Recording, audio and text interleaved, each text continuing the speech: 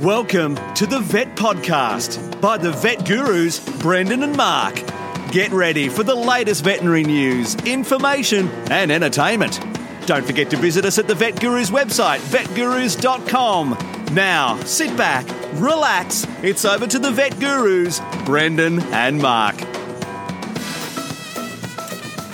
Welcome to the Vet Gurus. Brendan here with Mark. It is Friday, probably Friday when we publish this. It's almost Friday. Episode 75, 22nd of March 2019. And another week's gone by, Mark, although it seems longer than a week that we spoke. That's because it probably is. But, some weeks go quick and some weeks go slow, and it always seems it seems so long before, but between takes, Mark, I just haven't spoken to you for so long. We need to catch up. It is, and it's a very good habit for us to get into, Brendan. It's sort of like counselling or debriefing. It helps me. It is my de-stress for the week, or one of my de-stresses for the week. That's for sure, Mark. Chatting to you and getting all my frustrations off my chest, Mark. And speaking of frustrations, I must tell you that I paid a little visit to an embassy. I was like, which one? Because I don't want to moz myself. They'll be listening.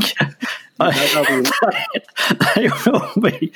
I spent a bit of time at a small amount of time at an embassy gathering.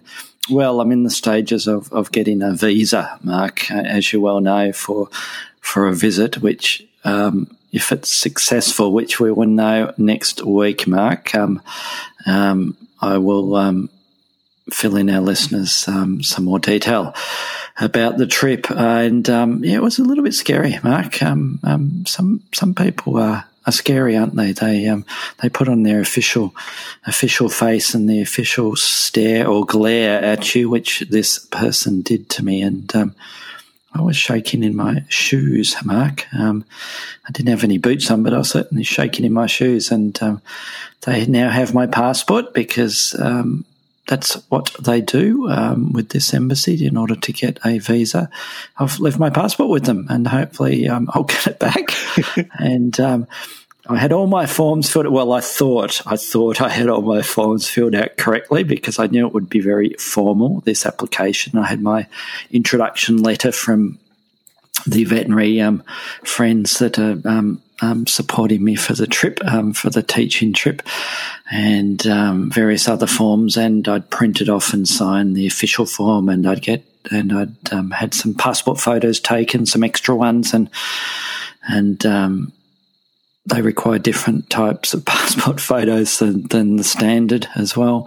It was just quite interesting, and I passed over all my forms through the bars, Mark, to the person who was looking after me at window number 4, and then she looked me in the eye and gave me a steely look and said, "Where's a copy of your passport page with your photograph on there?" And I'd just given her the passport, and I did actually take a photocopy of it or a copy of it, but I left it at home, Mark. So I thought, oh my goodness me. And I was in the 1 hour parking slot in the city where this embassy is. And she gave me a steely look and said, "I need a photocopy of your information page of your passport." And I said, "Well, sorry, I think I've left it at home." And she just lifted a finger, not the middle finger. She lifted a finger and pointed behind me. And in the corner there, I could see a photocopy machine, a fax, and probably half a dozen people frantically photocopying their passports because they must have been at other windows and told to head over there and photocopy their passport. And I looked in my wallet and felt my pockets, and I realised I didn't have any loose change. And I said to her, "Excuse me, how much is it?" And she said 20 cents. And I said, "Oh, I'm sorry, I don't have any loose change. I've got a $5 or I've got a $50 note." And she just looked at me blankly, and we both paused, and nobody said anything. And then she said, "This time I do it for you. Next time I will not do it for you." And she took my passport and walked over to a machine she had sitting next to her and photocopied it there. So, so she... That's awesome. And I still felt guilty about it. Yeah, because she made me feel like a little schoolboy. Make sure you take that 20 cents next time when you get a pick up. Yeah, I should. I should give it to her. I think it's a different person who takes the money when you get your visa and go back. I'll go back next week. But yes, I was feeling very, very sheepish and very. Very admonished, Mark. It was an experience. So anyway, more on this story next week. So that's what I've been up to. That's my trauma for the week so far. Although it looks like my visa, she didn't see any obvious problems with it, and I'm hoping it will go through. And I'm very much looking forward to visiting this country and having a bit of a look around, which we'll talk about next week. Did they did she do the typical border control officer look down at your passport, look you in the eye, look back down at your passport, look up at you again? Yeah, well, only once. She did do it, the sort of formal, very firm crossing and ticking on the form and circling things and and stabbing at the forms that I'd filled in. Yeah, so very very officious, very official, but it's going to be awesome. I expect announcing it next week, Brendan. Yes, and I expect they deal with some real idiots, perhaps like me, every single day of their life. So,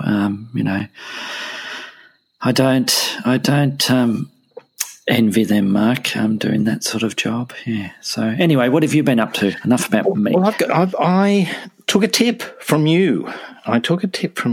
In that I was doing a bit of driving down to a few meetings in Sydney, and I don't get particularly good radio reception. So I like listening to podcasts, surprisingly enough, and so I did take a tip from you and listen to a particular podcast. But Brendan, I've got to say, I was pretty disappointed with that podcast. I think I think they have hugely more resources, and it wasn't even as good as ours. Do you know which one I'm talking about? Follow-up one we spoke about? Yeah, I'm happy to make the announcement that who the hell is Hamish? Hamish is, we already know. We have a Hamish that we already know, but this is a different Hamish. I don't know, it was just a little bit flat. It didn't have the same... You would have thought there's, deception and... con men and millions of dollars and broken hearts and flaunted love and there is a bit of that. Are you up to date with the? Are you up to date with the latest? I think I have got up to. It's up to. Is it up to 5? Episode 5? Is that the latest? It's around about that. Yes. I'm enjoying it, and I'm probably not as disappointed as you, Mark. So I just thought, Brendan, I thought it was a bunch of rich people trying to get on the get rich quick, some scam, and then when it goes to crap, they have a big whinge about it. I lost a lot of money with that guy, Mark. No, I'm enjoying it, but I see your point, but I probably disagree. To a extent, I'm enjoying it probably more than you are. It sounds like you are very disappointed. So I'm sorry that I've given no. I think it's a really good thing that there. Sometimes I think with our podcast, Brendan, there is such symmetry. I think it's sometimes good for us to point out that we do actually have slightly different tastes, and we're not just twins in different cities. Yes, or the same person. Exactly. Yes, with voice dubbing over with different voices. Yes. Okay. Yes, I thought you were going to say you were stopping as you were driving around and taking some photos in the country. When I went to the city, I took the old film camera, Mark, and I did take a few pics around the River here in Melbourne. So I'm looking forward to developing those, Mark. I'll get a couple of good ones. Yeah, I've been having a little bit of photo taking withdrawal. I haven't had a chance to get the camera out and take some images. So I'm looking forward. A couple of weekends from now, I've got a bit of a scheduled workshop. So hopefully that'll fulfill my desire to paste down images of the world. Excellent. Well, I'm going to jump into a quick news story, Mark, because it's a very quick one, this one, and it's from the VN Online, which is the journal Veterinary Practice Online, and it is owners are urged to vaccinate rabbits after RHDV2 outbreak in the UK. And I know we've spoken briefly about this potential episodes happening in the UK previously, so the rabbit hemorrhagic disease virus variant 2, Mark. So rabbit owners have been urged to vaccinate their pets against rabbit hemorrhagic disease variant 2 after 6 animals died of the virus at an animal rescue centre in Lancashire in the UK. And, one of the rabbits at the charity died, and 2 days later one more died and hemorrhaged from its rectum, which raised suspicions, and then they did a post-mortem. We were talking about hemorrhaging from rectums, weren't we, just before here about one of my relatives, but we won't go into that because that's a little bit too close to my rectum, too close to my heart. It wasn't me, I must admit, but it was my mum, wasn't it? My mother has been having some health problems, but we won't go off on a tangent with that. I don't know how to rein you in. Yes, that's right. I'm on a bit of a roll tonight, aren't I? RHDV2 is a silent killer, as they mention in the article, and can be very distressing for owners. Well, obviously, because their rabbits are dying, who find their pets have died suddenly for no apparent reason. It's extremely important rabbit owners have their pets vaccinated annually against RVHD and myxomatosis before a second vaccination to combat VHD2. So, I just wanted to raise that in that, we are still seeing the variant 2 here in Australia, but I think it's dampening down and we're seeing less of it. So although the virologists in Canberra, Mark, are thinking there's another variant that's on the loose because a few samples have been sent where they've tested for the current variants and they're negative, but they're pretty sure it is a viral cause and similar hemorrhagic sort of disease signs, Mark. So, Brendan, I have a bit of a question for you that comes out of that article. The Silap vaccine, the one that's distributed by Zoetis here in Australia. This has in its registration, in the little package insert, it has an instruction that that the contents of the vaccine are to be used within 10 hours of of the bottle being breached. And that's not a thing that we do for a very scientific reason I will explain in a moment. We tend to we date them and use them for 4 weeks and don't use them past that. We've had no problem with the vaccines working, but we have had a lot of questions lately from other vets who worry about using the vaccine beyond that 10-hour period. I was wondering what your practice did. Very similar, Mark, and I think we did a little survey with some of the rabbit vets here in Australia regarding that vaccine and the recommendations on the product insert there, and the question was how many people discarded after 8 or 12 hours, and basically it was nobody, and most people just kept using the vaccine until the 10 injections were used up. So a majority of them, it would be within several weeks, like you mentioned with you. And I think the bottom line is that, the people who are vaccinating lots of rabbits haven't noticed anecdotally any obvious breakdown with using that protocol with them. So we're still keeping it in the fridge and using it within several weeks. And I think it goes back, there was a little bit of backstory to that, Mark, in that in the original insert, and they haven't, as far as I know, they haven't changed the formulation at all, but they just got a bit stricter with what they recommended as far as the regulatory authorities about what to do with it. So the original insert, I think, just said use as something along the lines as use up as quickly as practicable with it, rather than a specific date or timing with it. So, and my understanding is exactly the same as yours, Brendan. That the recommendation is made on the basis that there's no testing to say how long it will last, but there's every reason with a killed vaccine that has thiomycin, the preservative in it, as long as you practice routine hygiene and stick it in the fridge, there's no scientific reason to assume that it's going to break down and not be functional. Yeah, and we were certainly using it when we're getting outbreaks of the original Khaleesi and the Khaleesi variant too, that we think provides some protection with, and the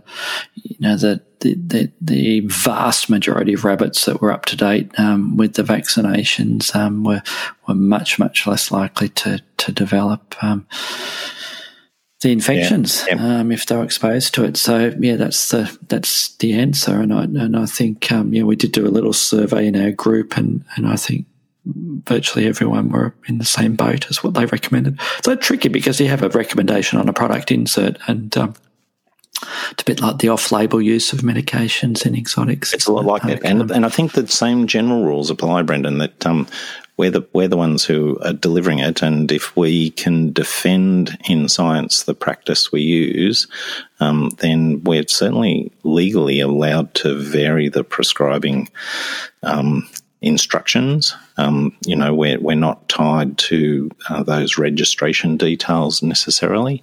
And there are lots of medications where, over time, the standard of practice use of those things, and Syntocin, for example, oxytocin is one that leaps out. The use changes from the registered dosage, for example, and things move on. And sometimes the drug companies don't necessarily follow suit. So, I think it's perfectly fine for us to choose to use it as long as we can defend it, Brendan. Yes. So, excellent comment, Mark. Interjection there. Exactly. You're on the ball tonight. You are absolutely on the ball. So, what's your first news story? I was going to talk about. It's a little. It's an article from. I don't know where it's come from. But it's an article about Australia's native animals, particularly those small native mammals, the ones that are, roughly the size of a rabbit, the bettongs and bilbies and whatnot. They've obviously been devastated by the introduction of foreign animals, particularly foxes and especially feral cats. But there's a pretty cool place in South Australia, the Arid Recovery Facility, where they've fenced off an outback reserve near Roxby Downs, 123 square kilometres, and they've successfully reintroduced four. I think they're looking at the fifth species to be introduced there. Unfortunately, it does. So the whole idea of rewilding, a bit of a marketing term, if you ask me, but the whole idea is to take animals from maybe island populations or other populations and return them to their natural habitat. And it would be great if these populations could become established in a fenced area, for example, and then radiate out from there. But sadly, in the case of the burrowing bettongs and bilbies, all the ones that were released outside the predator-proof fence were killed by cats generally within 2 years of their release. So that's a real problem. And this article talks about a potential solution. So the idea is to take advantage of a plant known as gastrolobium. And gastrolobium fruit is a very it's a well-consumed fruit in the wild, and it contains a trace of sodium fluoroacetate, which is the reason that many of these animals are more resistant to 1080 than our domestic animals.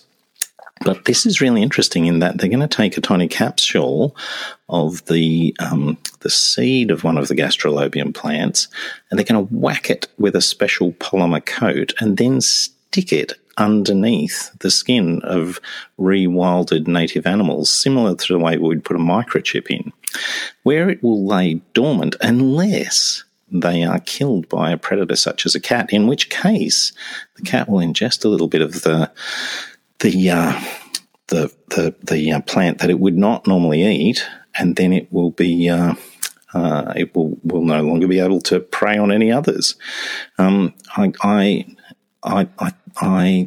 It's one of the things, trying to control feral cats and techniques like this, sort of lateral thinking ways that we might do it.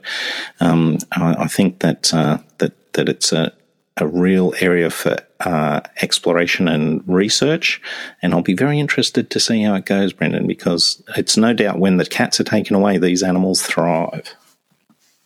It's a pretty amazing little system that will be very interesting to see if it works, Mark. Putting that implant in and sitting there like a little time bomb. So it's, I want to coin a new phrase, Mark. Instead of malware for computers, it's wildware, I'm going to call this. It sits there waiting to be eaten, and it explodes and kills that predator species. It was the University of South Australia, Mark, the article is from, because it is their project, and I think they have a crowdfunding project for it where there's a link to it. We'll have the link to the actual article at vetgurus.com, and they're trying to get a target of $30,000, I think, to get the campaign going in order to go the next step with it. But yeah, it's quite a unique method of trying to help save Australia's native animals from extinction. And I think your next article is on a similar sort of flavour. But before we do that, Mark, I want to relax a bit. And no doubt you've heard, or you probably haven't heard of goat yoga. I have not heard of goat yoga. You have not heard of goat yoga. Well, goat yoga, as the name explains or suggests, is doing yoga with goats around. The next step, Mark, is you've got to take it the next step always, don't you? And that is alpaca yoga. Now, what could be more relaxing, Mark? And this is an article from Good News Network, which they have some very interesting articles. And thanks to Doug for flicking this one our way. I think it was Doug. And this is in the UK, where you can... Rosebud alpacas have become the first place in Britain to offer you yoga classes in the field of fuzzy alpacas. So you can sort of prance around and pose around with the alpacas, Mark. And, they think it's the way to go, Mark. So, when you're doing your downward dog, you can be doing it with an alpaca instead of your fellow human beings. And they say it's a unique experience, which is great for the mind, body and soul, Mark. And the alpacas like to warn off people who are trying to sneak in and do the yoga for free. So they're very good guard alpacas as well. But they seem to enjoy the sessions, apparently. And, of course, all their animals, according to the article, are raised ethically with freedom of choice and their welfare being paramount, Mark. The yoga alpacas. And there's some quite... Brendan, what do you think did quite disturbing photos here But, I don't think I'd be doing the downward dog in front of an alpaca. That's all I'd say, Mark. If I was going to suggest a pose, Mark, may I suggest a pose that you do with an alpaca? I'll take it on advisement. There's probably a couple. The downward dog is certainly not one to do, and you'd really be risking it if you tried to do the crow. And if you look up the crow, I think you just should not do the crow in front of an alpaca because you're just asking for trouble. And it's not good on your wrists as well, Mark. The one I'd be using is the corpse. Mark, have you ever done the corpse? Yeah. Is it like? Well, the corpse yoga pose. It's regarded, and you look it up, Mark, do a bit of a search as I'm chatting here. It's one of the most important postures, Mark, in yoga, Mark, and it's just lying on your back.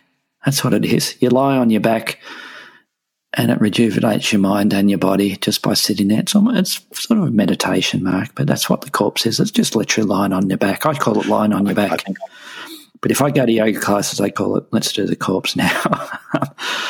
So if you're in my clinic and we talk about doing the corpse, we're not opening up the body freezer, Mark. We're all having a bit of a Zen moment, and we're about to do a bit of yoga, Mark. So, yes. So, what do you think of alpaca yoga, Mark?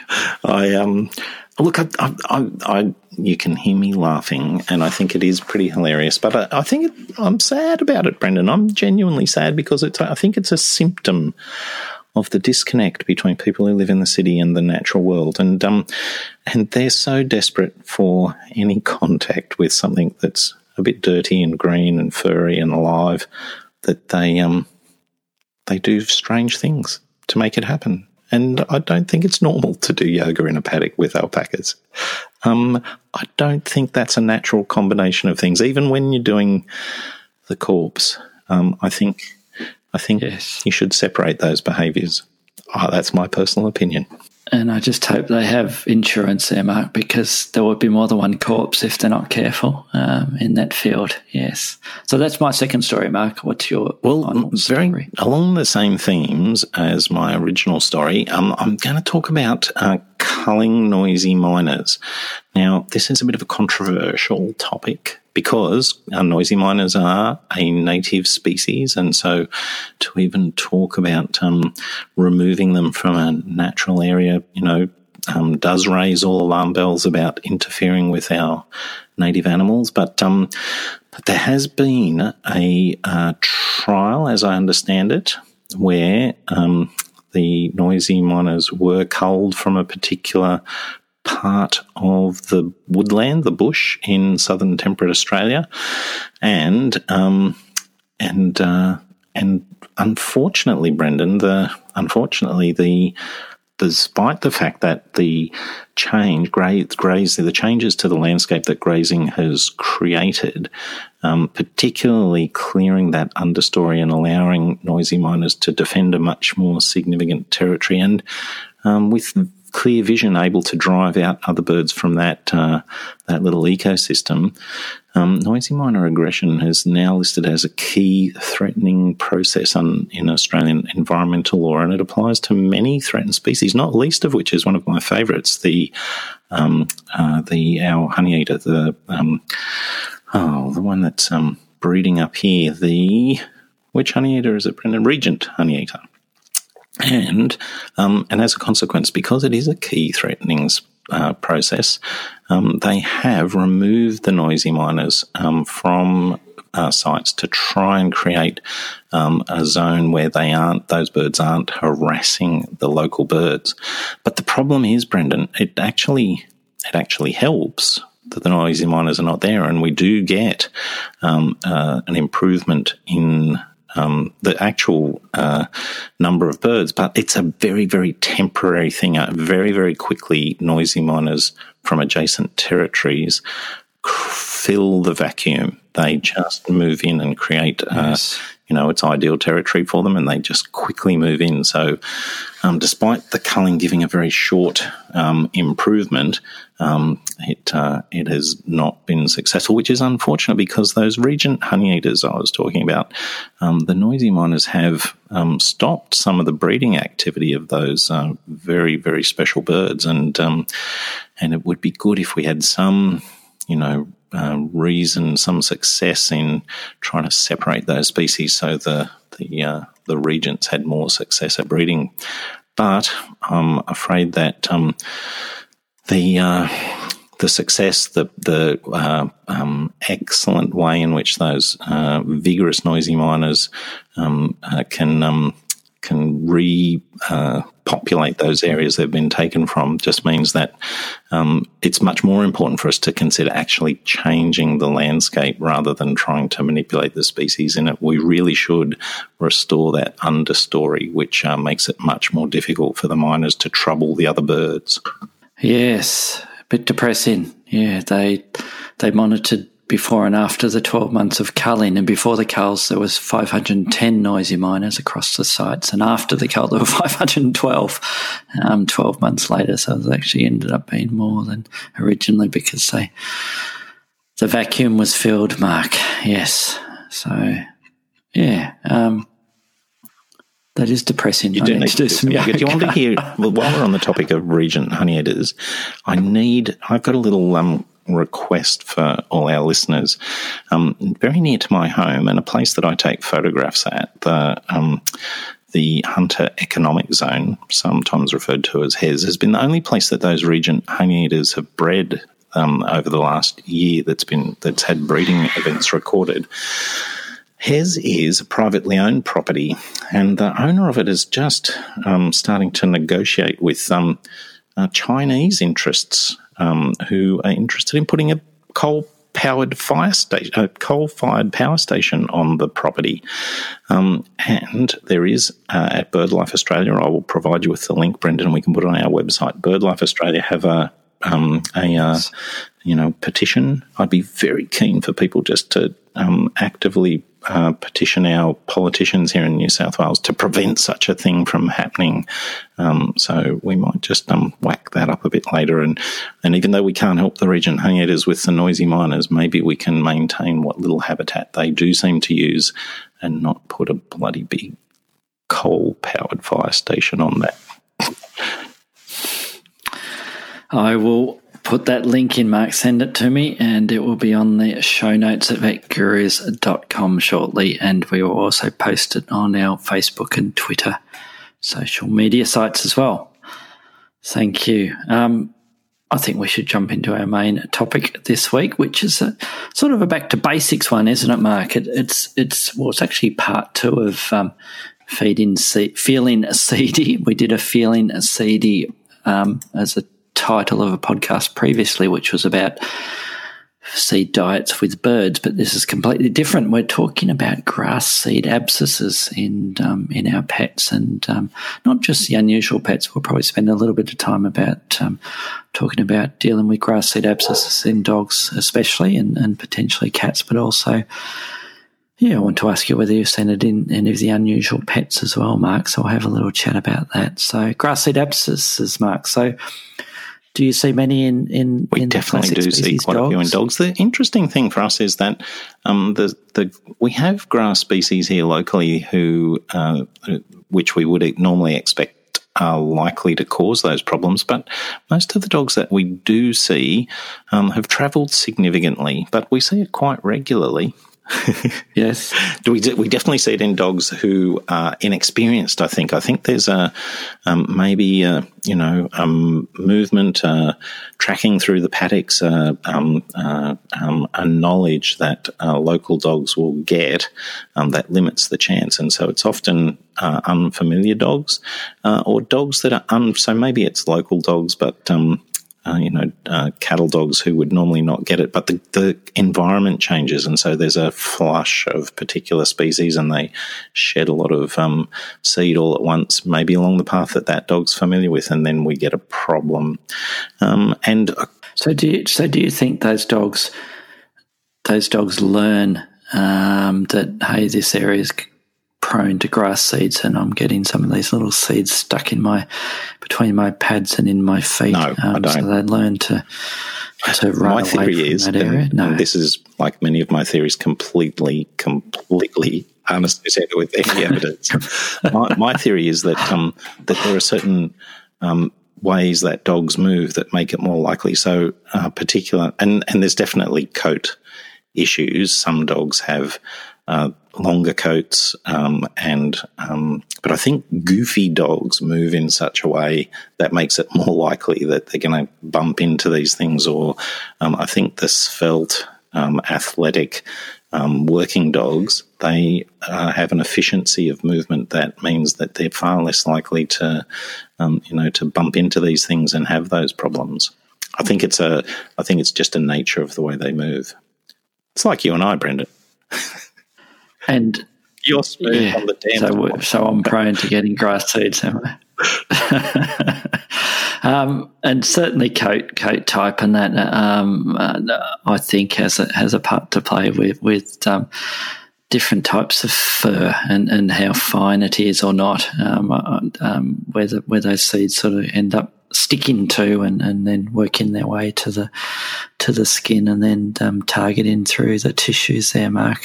So and I think that's where it fits in with some of those little poodle type dogs and those fine furred one. I certainly see it in a fair percentage of those overall compared with the total number of breeds that we see it with dogs. Do you have a similar feeling? Yeah, definitely. With seeds? And it sort of makes sense. The arrow-headed awn, particularly the one we see most commonly, is kangaroo grass, Themida australis, and it's got that little sort of tuft of, less than a millimetre long, but there's a little bunch of very stiff hairs which jag. So each time the hair moves a little, the seed moves a little bit, those awns jag into the fur initially, but then as they doesn't back up. It just keeps driving forward, and the sharp point pierces the skin, and particularly if the skin is macerated or if it's folded in a particular way that facilitates entry through the skin, the grass seed will just advance through the surface layer of the skin and get down deeper into the subcutaneous tissue. And as it forms a track, that track will carry with it bacteria, and you'll end up with infections. So tell me about what species other than dogs that you see it in. I'll jump in first if you like, and I've certainly seen a few in rabbits where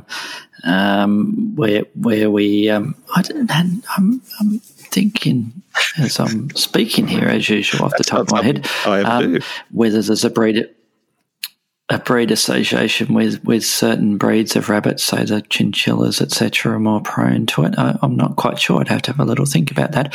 But I certainly have seen grass seeds in rabbits, not rarely, infrequently certainly, but not rarely. Some other species that I don't tend to see many grass seeds in, and I suppose it's more a function of that they're not out running around in the backyard, although we do have a few clients that will let them do that, is I don't know whether I've ever seen one in a ferret, Mark, have you? But again, I think that's mainly to do with the fact that they're not sort of let out frequently around the backyard unless they've got a nice big outside running enclosure for them. But we certainly see a few in rabbits, Mark. Are there any other species you've seen?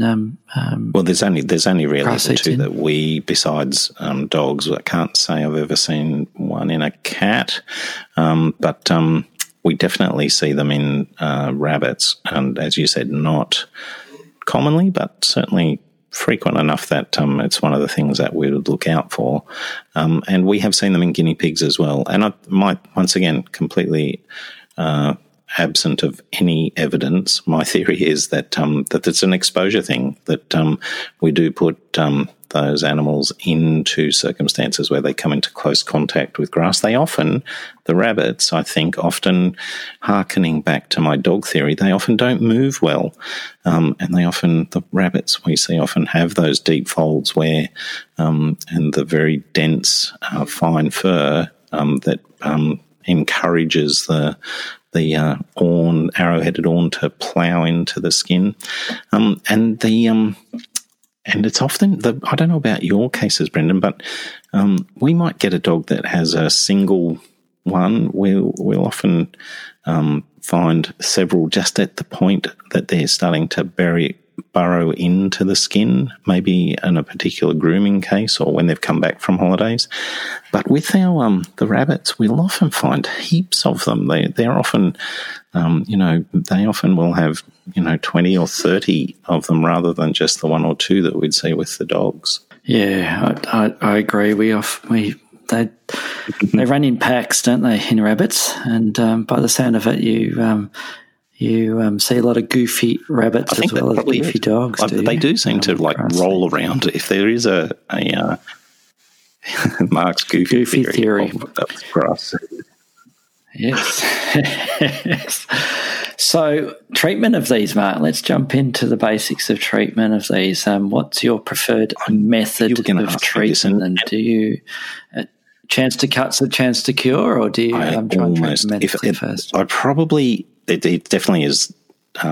The surgeon's bent. I do tend to try and cut them, and the reason I do is that I think that I had a case as a very recent graduate where a grass seed, the dog had an abscess on its chest. It was I think it was a staffy that went out to a farm, and obviously it ploughed its big broad chest into a bunch of foxtail, and we were a little, there was infection. We used antibiotics. We were a bit patient. We thought the grass seeds would,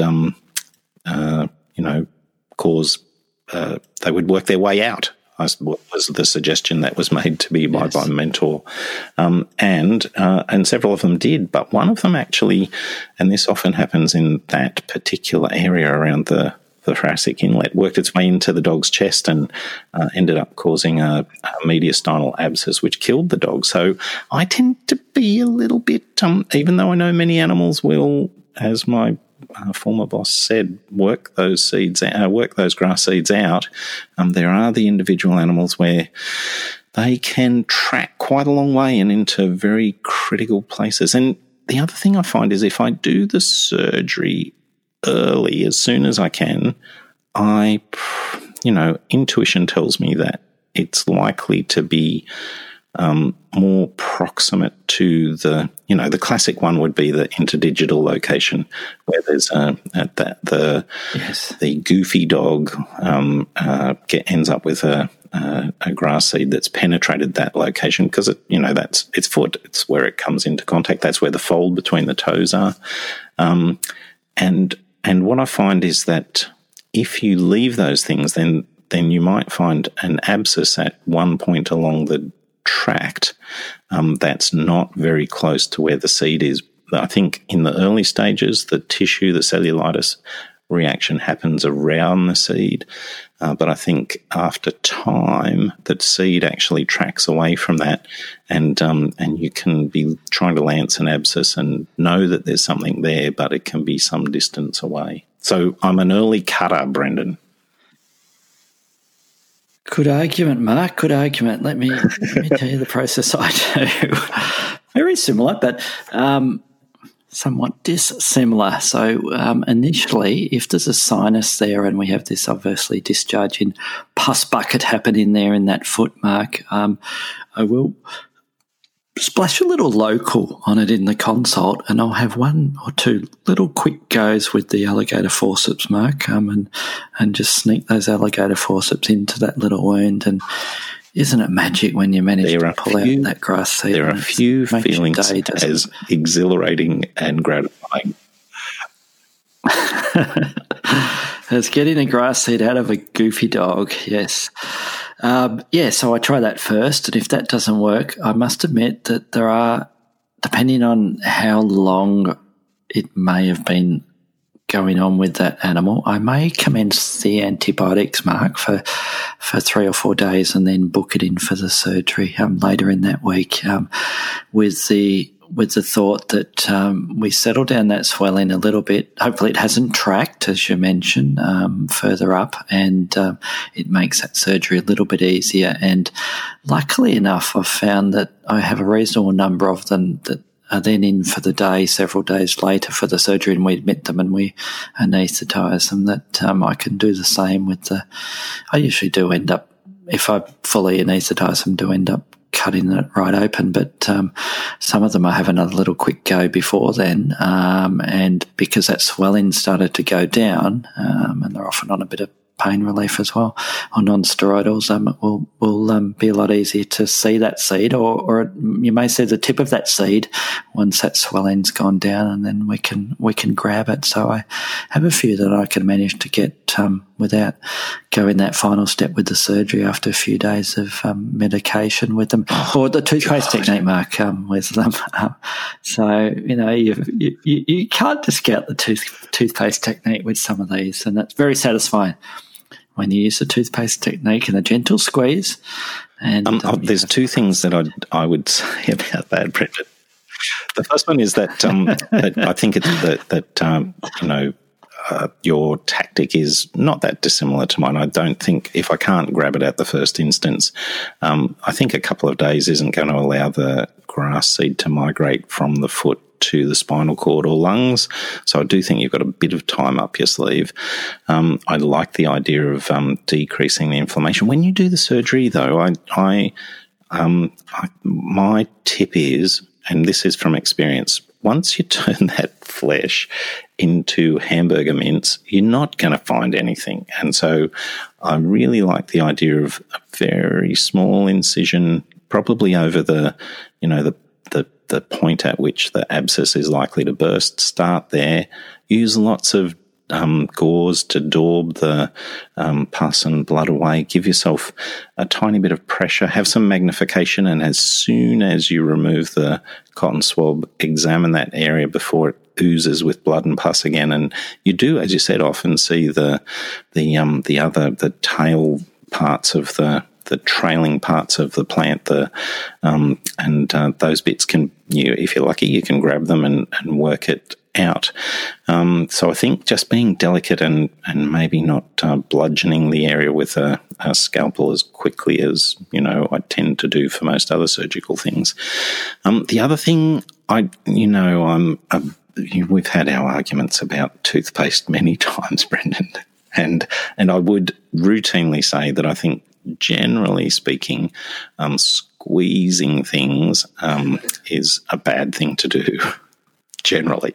But in this instance, I actually think that one of my early mentors, a greyhound vet, for both arrow-headed pieces of glass and seed, demonstrated a little bit of a rolling toothpaste technique, which he claimed loosened one side of the track so that the thing could back up a little bit, and then would use this sort of pressure on one side, pressure on the other side. And I always used to fully take the piss out of him because I thought he was, wrong.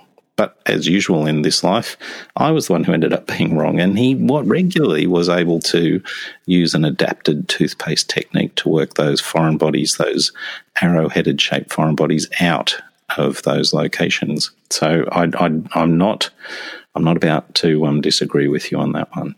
I think it's a bit of an art, isn't it? Trying to decide at what point do you go with one particular technique with these, or do you just jump in there and do the surgery? Now, I think the frustrating thing, Mark, is that with a fair percentage of these, we get in there, especially with those ones where it's been in there for a length of time and it's potentially been partially dissolved or broken down, is that we don't visualise that grass seed there, Mark. So what's your method of dealing with it? If we've opened it up, we've flushed it out, well, this is what I do, flush it out vigorously, cause a bit of trauma in there, scrape everything out, and I leave it open, Mark, and various different methods of sort of then bandaging it there. Sometimes I use a little poultice, we still use the old, and I'm sure you've heard of it, the Animal Intex poultice. I sometimes still use that in these grass seeds. At other times I just use a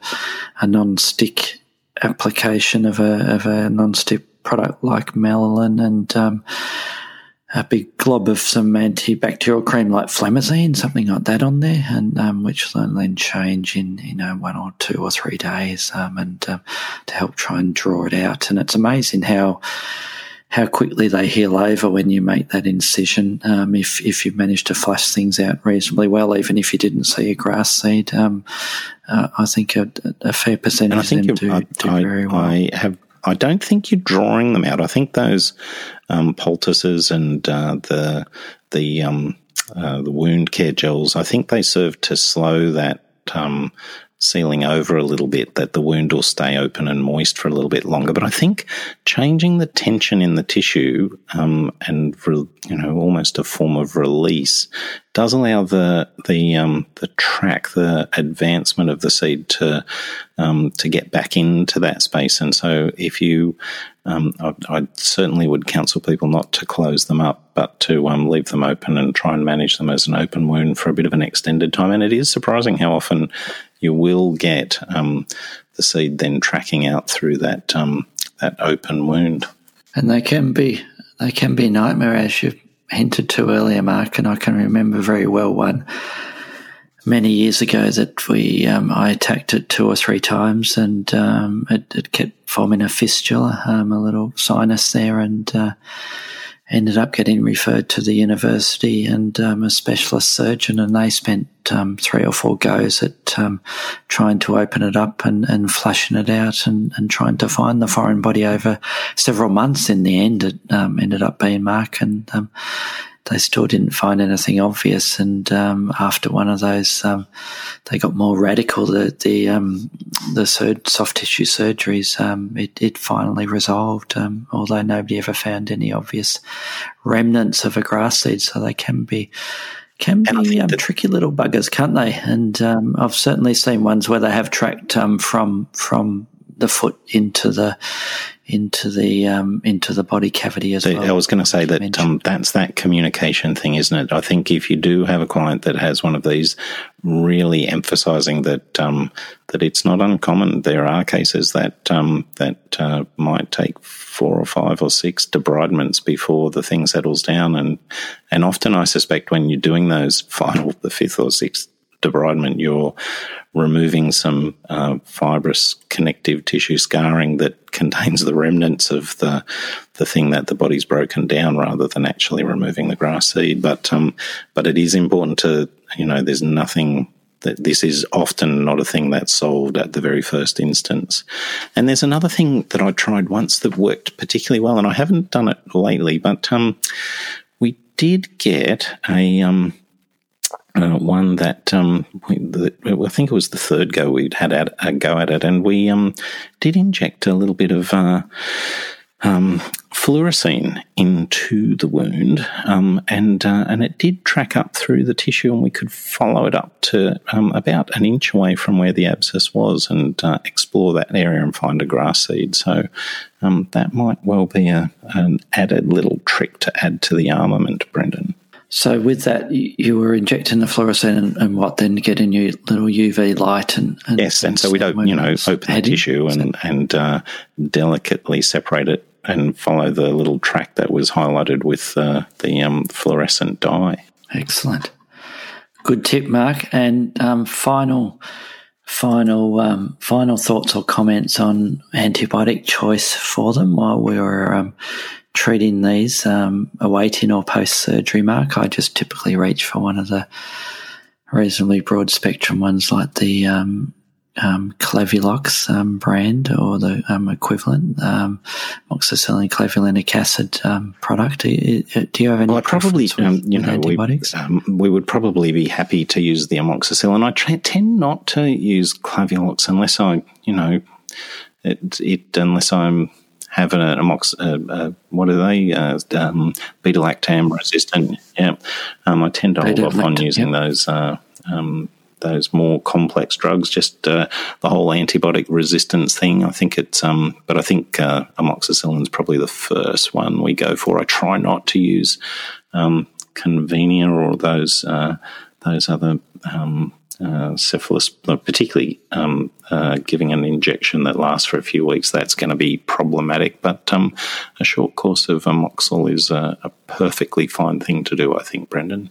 Excellent. Well, those pesky little grass seeds, Mark, but I think we needed to certainly discuss our methods of dealing with them and the difficulties of them, because I'm sure all the new graduates will be seeing plenty of grass seeds during their career, regardless of whether they end up in exotic pets medicine or zoo work. I mean, we used to see a few in with the zoo animals, Mark. Obviously, those animals are sort of semi-free range in the enclosures there, so we'd see some grass seeds in there. So, although I cannot remember, and I'd expect it's related to the anatomy of the species involved. I cannot, for the life of me, remember any grass seed abscesses or issues in the feet of macropods of our kangaroo species and wallaby species. But when you look at the structure of those and the skin and those sort of calluses and those foot pads they have, I think the grass seeds would struggle to work the way in through the legs of those species. Have you seen any?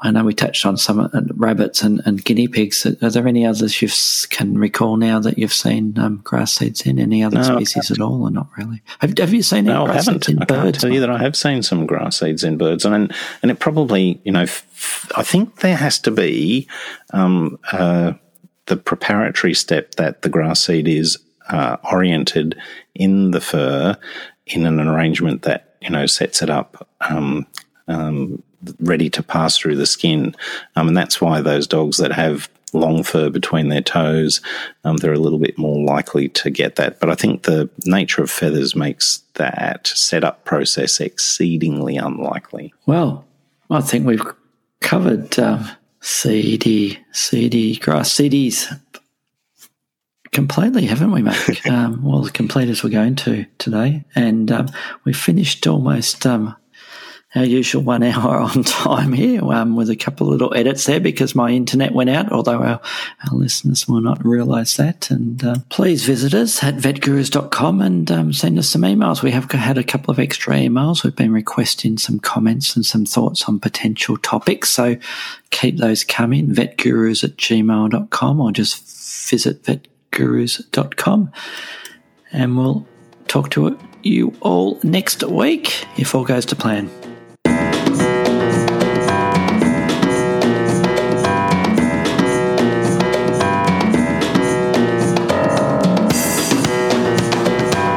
Thanks for listening to the Vet Podcast by the Vet Gurus. Don't forget to visit us at the website vetgurus.com, where you can subscribe, view show notes, listen to previous episodes and more. You can contact us via email at vetgurus@gmail.com to ask a question or just say hi. Thanks again and see you next time.